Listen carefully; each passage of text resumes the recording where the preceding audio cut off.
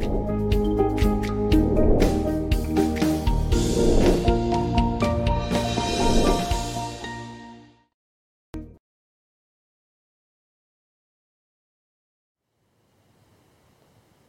and welcome to this week's episode of Financial Planning Explained. I'm your host, Mike Menninger, certified financial planner, founder and owner of Menninger and Associates Financial Planning. I am really delighted with today's guest.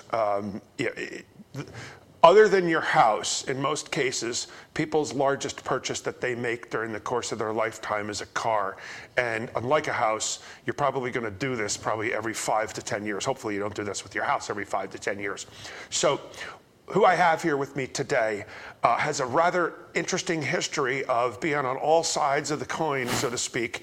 And because of the fact that he's retired, he doesn't have to worry about saying anything bad about any particular dealer or industry. So today I would like to welcome a gentleman who I respect and have loved for many years, Ed Bernhard. Ed, thank you very much for coming on my show. Thank you, Mike. I've known you since March 5th of 2002, and you probably find that hard to believe. You know, most people look at me and can't imagine the way I am remembering numbers, okay? But I've known you since then, and you know your history better than I. All I know is, and I don't even know, I think when we met first, either you were working at a dealership in Paoli, but I know at one point in time you owned your own used car lot, and after that you went over to, I won't say the name of the dealership because I don't know if it's the right thing to do or not on TV, but a dealership over in Paoli that sold both new and used cars, right? That's accurate. So do me a favor. So since I have no idea, and I should, but since I have no idea of your exact history, and you're also an accountant, right? That's correct. By education. By education. So tell me what you did in your lifetime, so to speak. In the beginning. In the beginning. Now, as it pertains to your, what's your experience with this? All right. When I got out of college, I went to work for a Fortune 500 industrial gas producer. And, gasoline or no, natural industrial gas? gases. Oh, industrial gases, okay. Right. And 5 years later, kind of stumbled into the car business. Really? And I don't know how I got there, but I did. And then I spent 38 years in the car business in various capacities, the last one being as a dealer. Right. But in the dealership, were you selling cars or were you just the finance guy? Well, I was a sales manager at one point. I was an F&I manager at one point. F&I? Finance and insurance. Okay. The guy who sets up the loans and the leases for customers buying cars. Right. I was company controller, since the accounting background kind of fit. Yeah, of course. So that's me. So and I tell you what, I and probably everybody hates buying a car. I don't mind buying a car. I love buying a car. I hate dealing with the car salesman. Mm-hmm. Okay, and I am probably in the norm. Would you agree? No, absolutely. Because I'm not good at haggling and all that fun stuff. Now, it's funny because then when I go to buy the car, then the guy says, hang up, I got to get up and go back. And he goes back. You're probably one of the people he goes back and talks to. He probably goes back and has a cigarette and shoots the breeze, has a cup of coffee and laughs with the next guy. But you filled all those roles. Mm-hmm. So I'm perplexed because I think everybody has a lot of the same questions that I have is, do you buy used or do you buy new? And if you buy used, do you buy off a lot or do you buy from a dealership? Mm-hmm. And if you buy new, do you buy it? Do you lease it? Do you buy it from the dealership? Do you come in with your own loan? There's all kinds of stuff that I think you could help me. And if you're helping me, you're certainly help the viewers know. Okay. So tell me your experience. Let's just start. Give me the background. So when you owned your own dealership for how many years? 15. 15 years. So what were you do? Were people coming to your lot to buy cars, or were you going to the big auctions like Manheim and what have you? Well, both. Part of the time I had a retail facility and a wholesale facility. Okay. And in the last few years, I concentrated on wholesale. Which is what in your industry?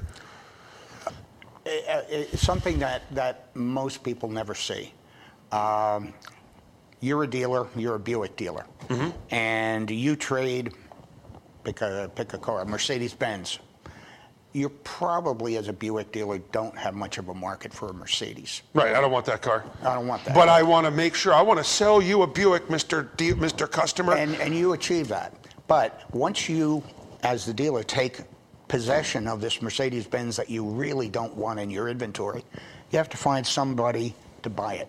That somebody is a wholesale dealer in Pennsylvania. Okay. That was me. So what do you do with the car now? Do you turn around and put that car on your lot, or do you, I always call it lipstick on the pig, you clean it up and you detail it and you vacuum it and you clean off the engine and then you try to sell it to somebody else? Do you take it to the what do you do with it? Can do a couple of things, but what I preferred to do with it is put it through a reconditioning process. And reconditioning is mechanical, it's cosmetic, whatever the car needs to be in tip-top condition for a future retail buyer. Right. And most often, I used the dealer-only auctions because... That's like your Mannheims. As Mannheim, right, okay. Exactly. And Mannheim's an auction that's literally all over the world at this point. But is it? It started in Mannheim, Pennsylvania. Oh, okay. Okay. And I used the auction process because I could have buyers from all over the world, literally all over the world. Really?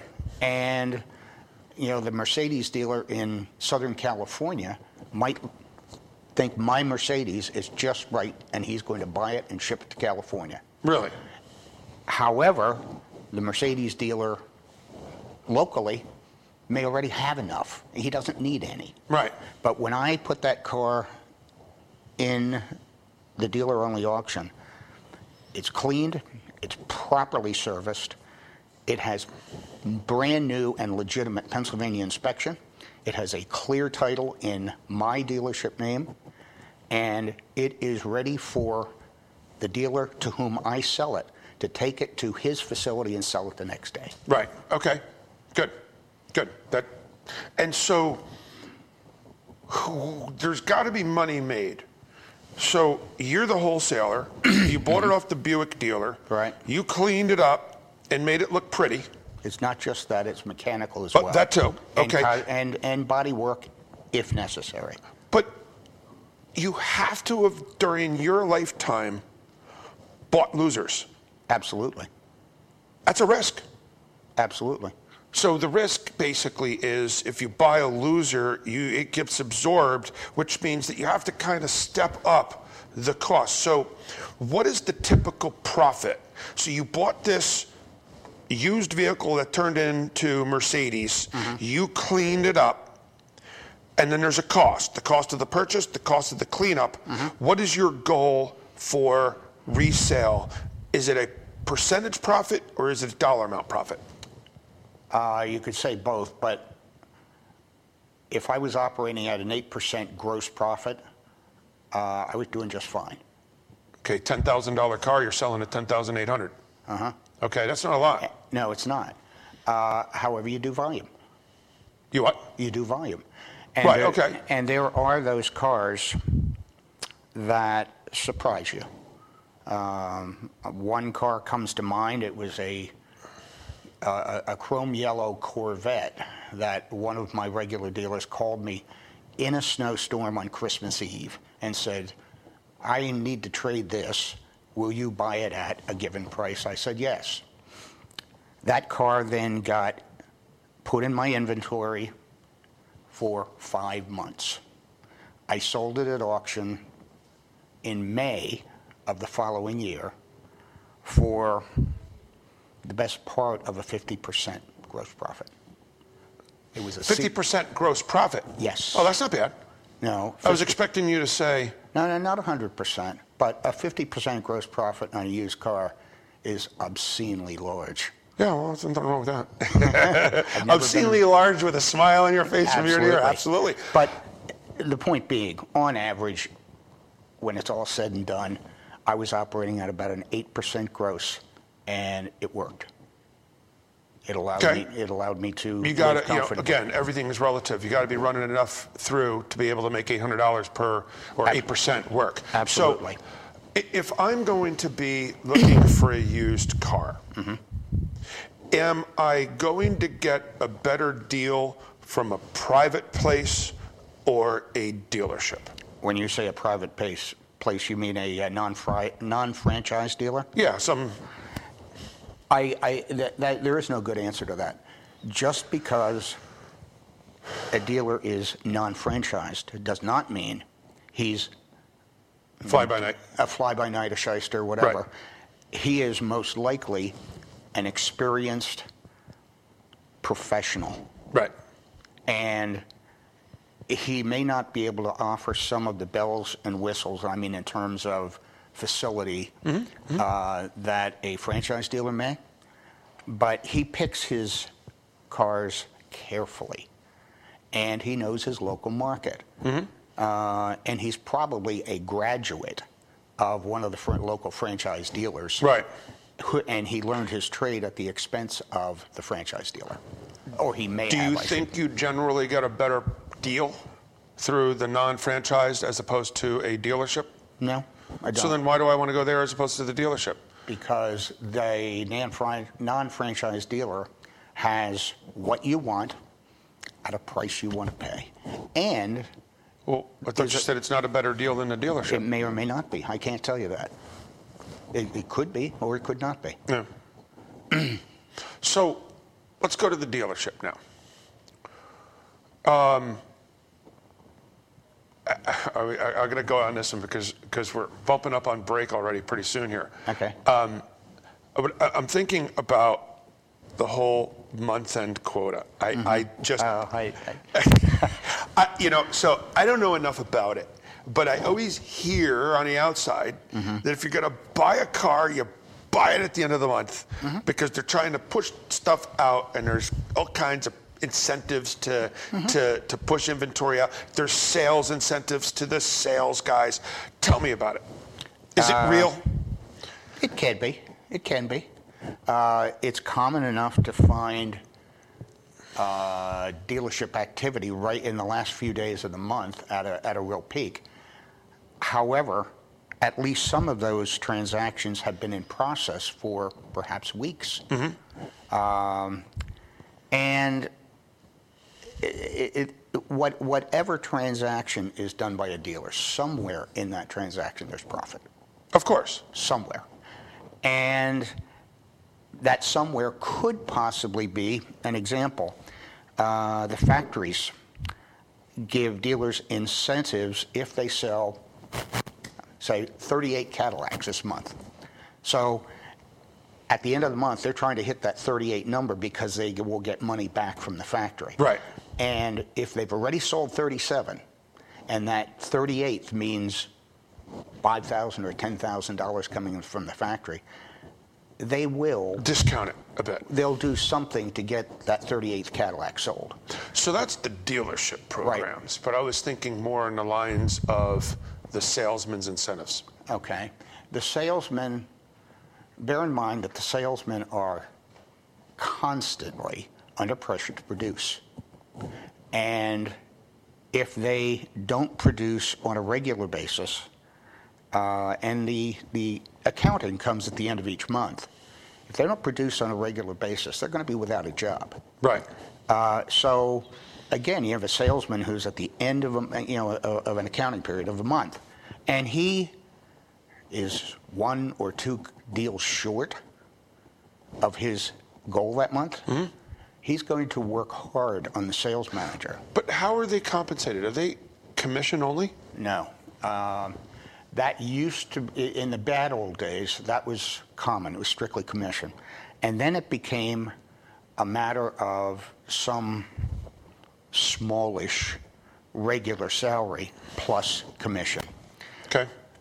That's why the deal, I mean, if it's commission only, who cares if they don't? Yeah, exactly. There's no overhead for the dealer. Right. But the idea that, okay, it's harder and harder and harder to attract younger folk to a sales floor if they don't have any idea what they're going to make. It's also hard. Right.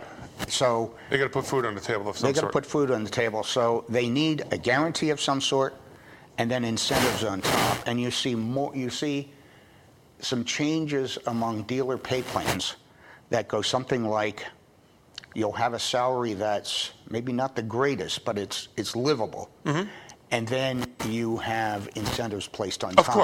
Of course. But it's more and more a situation where you have a halfway livable salary so that you can actually attract competent people to the industry. You have to. Leasing a car, okay, I'm going to tell you my understanding, because if my understanding is wrong, I want to know. Okay. If I'm leasing a car, basically I am buying a new car. They're valuing it as to what the resale value would be in 3 years, let's say. That's called a residual. Right. And if theoretically the new car value is $50,000 and the resale value or the residual value is $30,000, assuming the number of miles, then I'm basically paying $20,000 for a car for 3 years. The answer is no. Really?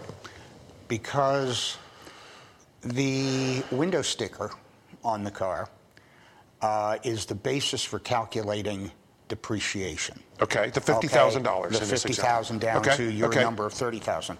However, the capitalized cost of the lease, which means that here's a car with a window sticker of $50,000, but you really buy it, or the leasing company really buys it for $45,000. Okay, so in other words, I'm only paying $15,000 for 3 years.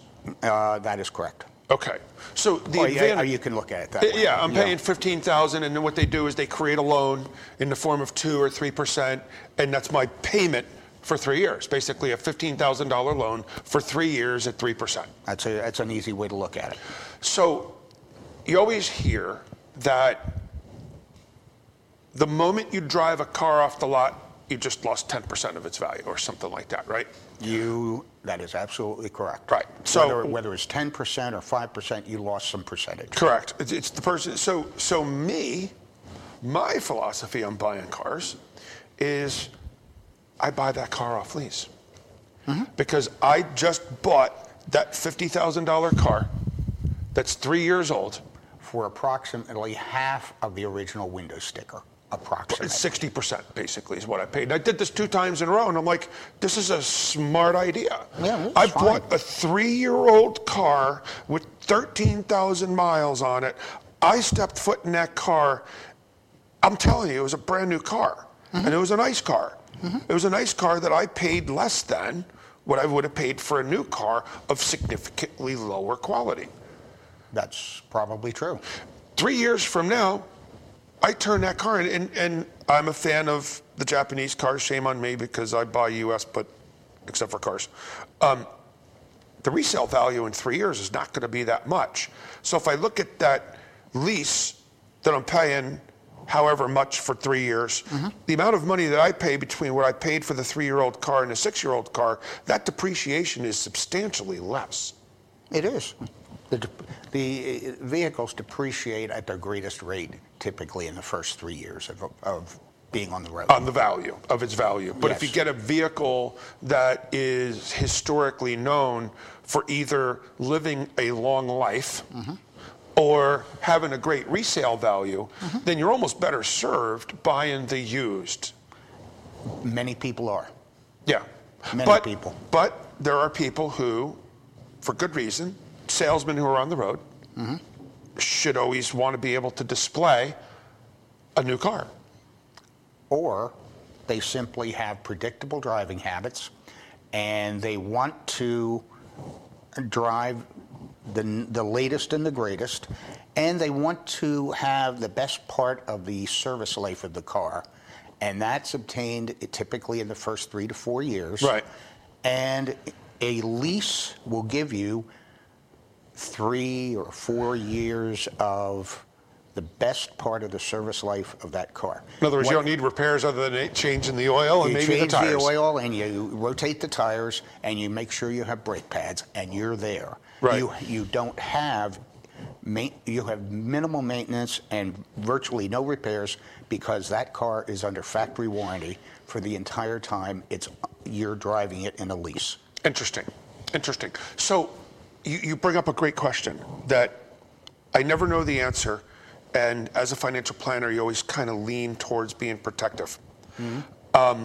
If I'm buying a new car, right, they always say, do you want to buy the maintenance package or the whatever it is that costs like $1,000? The extended service plan. The extended service warranty. Thank you very much. Right. You guys make a lot of money on that thing, don't you? It's an insurance policy.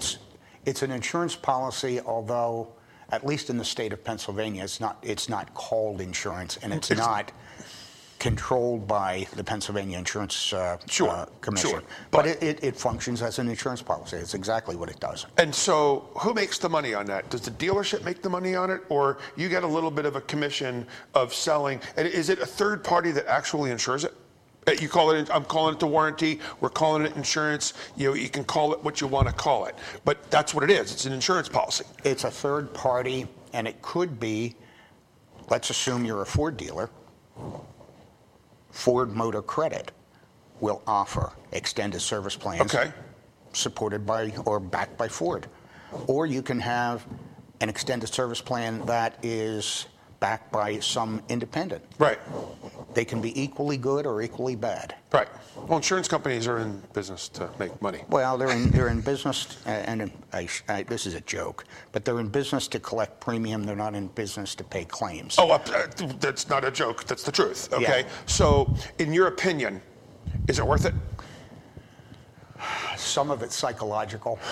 In days gone by, when cars were not of the quality that they are today, they were more appropriate. But in today's world, you think in terms of a car that has 50,000 miles on it is still under original factory warranty if it's within 5 years old. And it's very common to have cars last 10 or 15 years with reliability of, for 150 or even 200,000 miles. These are good cars. Right. Unlike the cars that maybe you and I learned to drive on. Right. They were not so good cars. Right.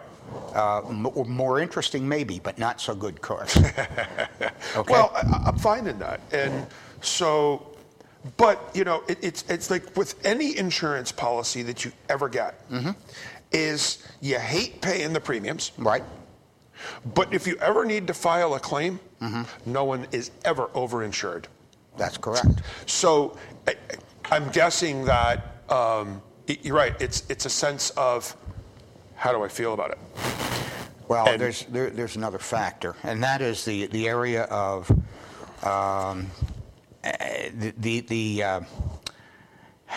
what do I want to say here?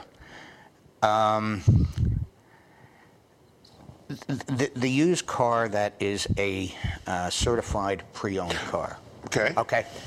A certified pre-owned car, at least in theory, you brought that up, is a car that has been very thoroughly inspected by a dealer, using the manufacturer's certification process. Correct. And then attached to it is an extended service plan or an extended warranty, use whatever term you like. That actually I like, because I could be buying a lemon otherwise, and it's almost kind of creating lemon proof. It reduces the risk. There's significantly. No doubt. So if you can believe this or not believe this, we're almost out of time here. Do me a favor. Sure. Give me something that we didn't touch upon that you think the viewer would benefit from with your knowledge and history. All right. One in the past, cars that have been through automobile auctions have had something of a, they haven't been looked on favorably. And the fact of the matter is that automobile auctions, and I'm referring strictly to the dealer-only auctions, where no public person is allowed. They're looked at unfavorably? Yeah, they, in the past, have been looked at unfavorably because it's an auction car. Right. And dealer auctions are nothing more than a venue to trade inventory. Right. And unload inventory as it may pertain. But well, yeah. an example might be the Ford dealer out in a rural area trades the Mercedes-Benz that we talked about earlier, and he'd rather have a couple of used F-150s and maybe a right. a Taurus Okay, or I got two. you. Meanwhile, the Mercedes dealer wants that Mercedes because you know what? I could use that. Exactly. So the Ford dealer takes the Mercedes to the dealer-only auction, sells it, and he stands in the lane and buys a couple of F-150s from the Mercedes dealer who traded Fords. Right, because he doesn't want a Ford on his lot. Exactly. Right. So it's a means of trading inventory, and auction cars only mean they have been through a bidding process. But that's all they mean. The end user, you hear this Carfax, Right. and they look at the history, they're not going to know that it went to auction, are they? No. So then, what's the point? Here's the one thing that I learned. Life is a way of learning things. I learned that I was buying a used car and I looked at the history, and it was a rental car for here. A rental car. Okay. Had 15,000 miles on it. Yeah. And I like to joke and reference back and say, that is one car I would never buy. And here's why. Because here's what I've found with rental cars from my personal experience. No car goes from 0 to 60 or from 60 to 0 faster than a rental car. You get in a car, you take off, and you take corners. Well, guess what? I'm not going to be the person who bought that car from 50 Mike managers over the last year because chances are that car's been abused. and I will respectfully disagree because rental fleets maintain their cars incredibly well. And they typically come to you as a retail buyer with an extended service plan, an extended warranty, some sort of protection for you as the buyer. So if you buy the car and the engine falls out 2 days later, you're not going to be responsible. Well, that's what it comes down to the plans. All right, well, time is definitely up. Okay. And thank you very much. It was My pleasure. Absolutely been pleasurable. So here we are. We just spent a little time talking about buying used cars, buying new cars. I think this could have gone on for an hour because there's a lot of different things that I would have liked to have discussed. So as we indicated, the second largest purchase that we all probably go through other than our home is buying a car. Do you go used? Do you go new? Do you lease? And you know what? It's like almost every other financial planning question that is ever asked of me. And the answer is it depends. It depends on the end user. Do you want to buy new? Do you want to buy used? Do you want to buy certified pre-owned? Do you want to buy off a regular lot? Do you go off of a lot from a dealership? It all comes down. And is there the month end? Yeah, oftentimes there's month end deals when you go into the dealerships. So, what the heck, you may as well give it a whirl. But, anytime you're doing anything, it's always good to do your research. And that's today's conclusion when it comes to buying cars. Thank you very much for tuning in. I hope everybody had the opportunity to learn something today because, once again, that's what it's all about on my show, Financial Planning Explained. And I'm your host, Mike Menninger, Certified Financial Planner. And I look forward to seeing you next week. Have a great week.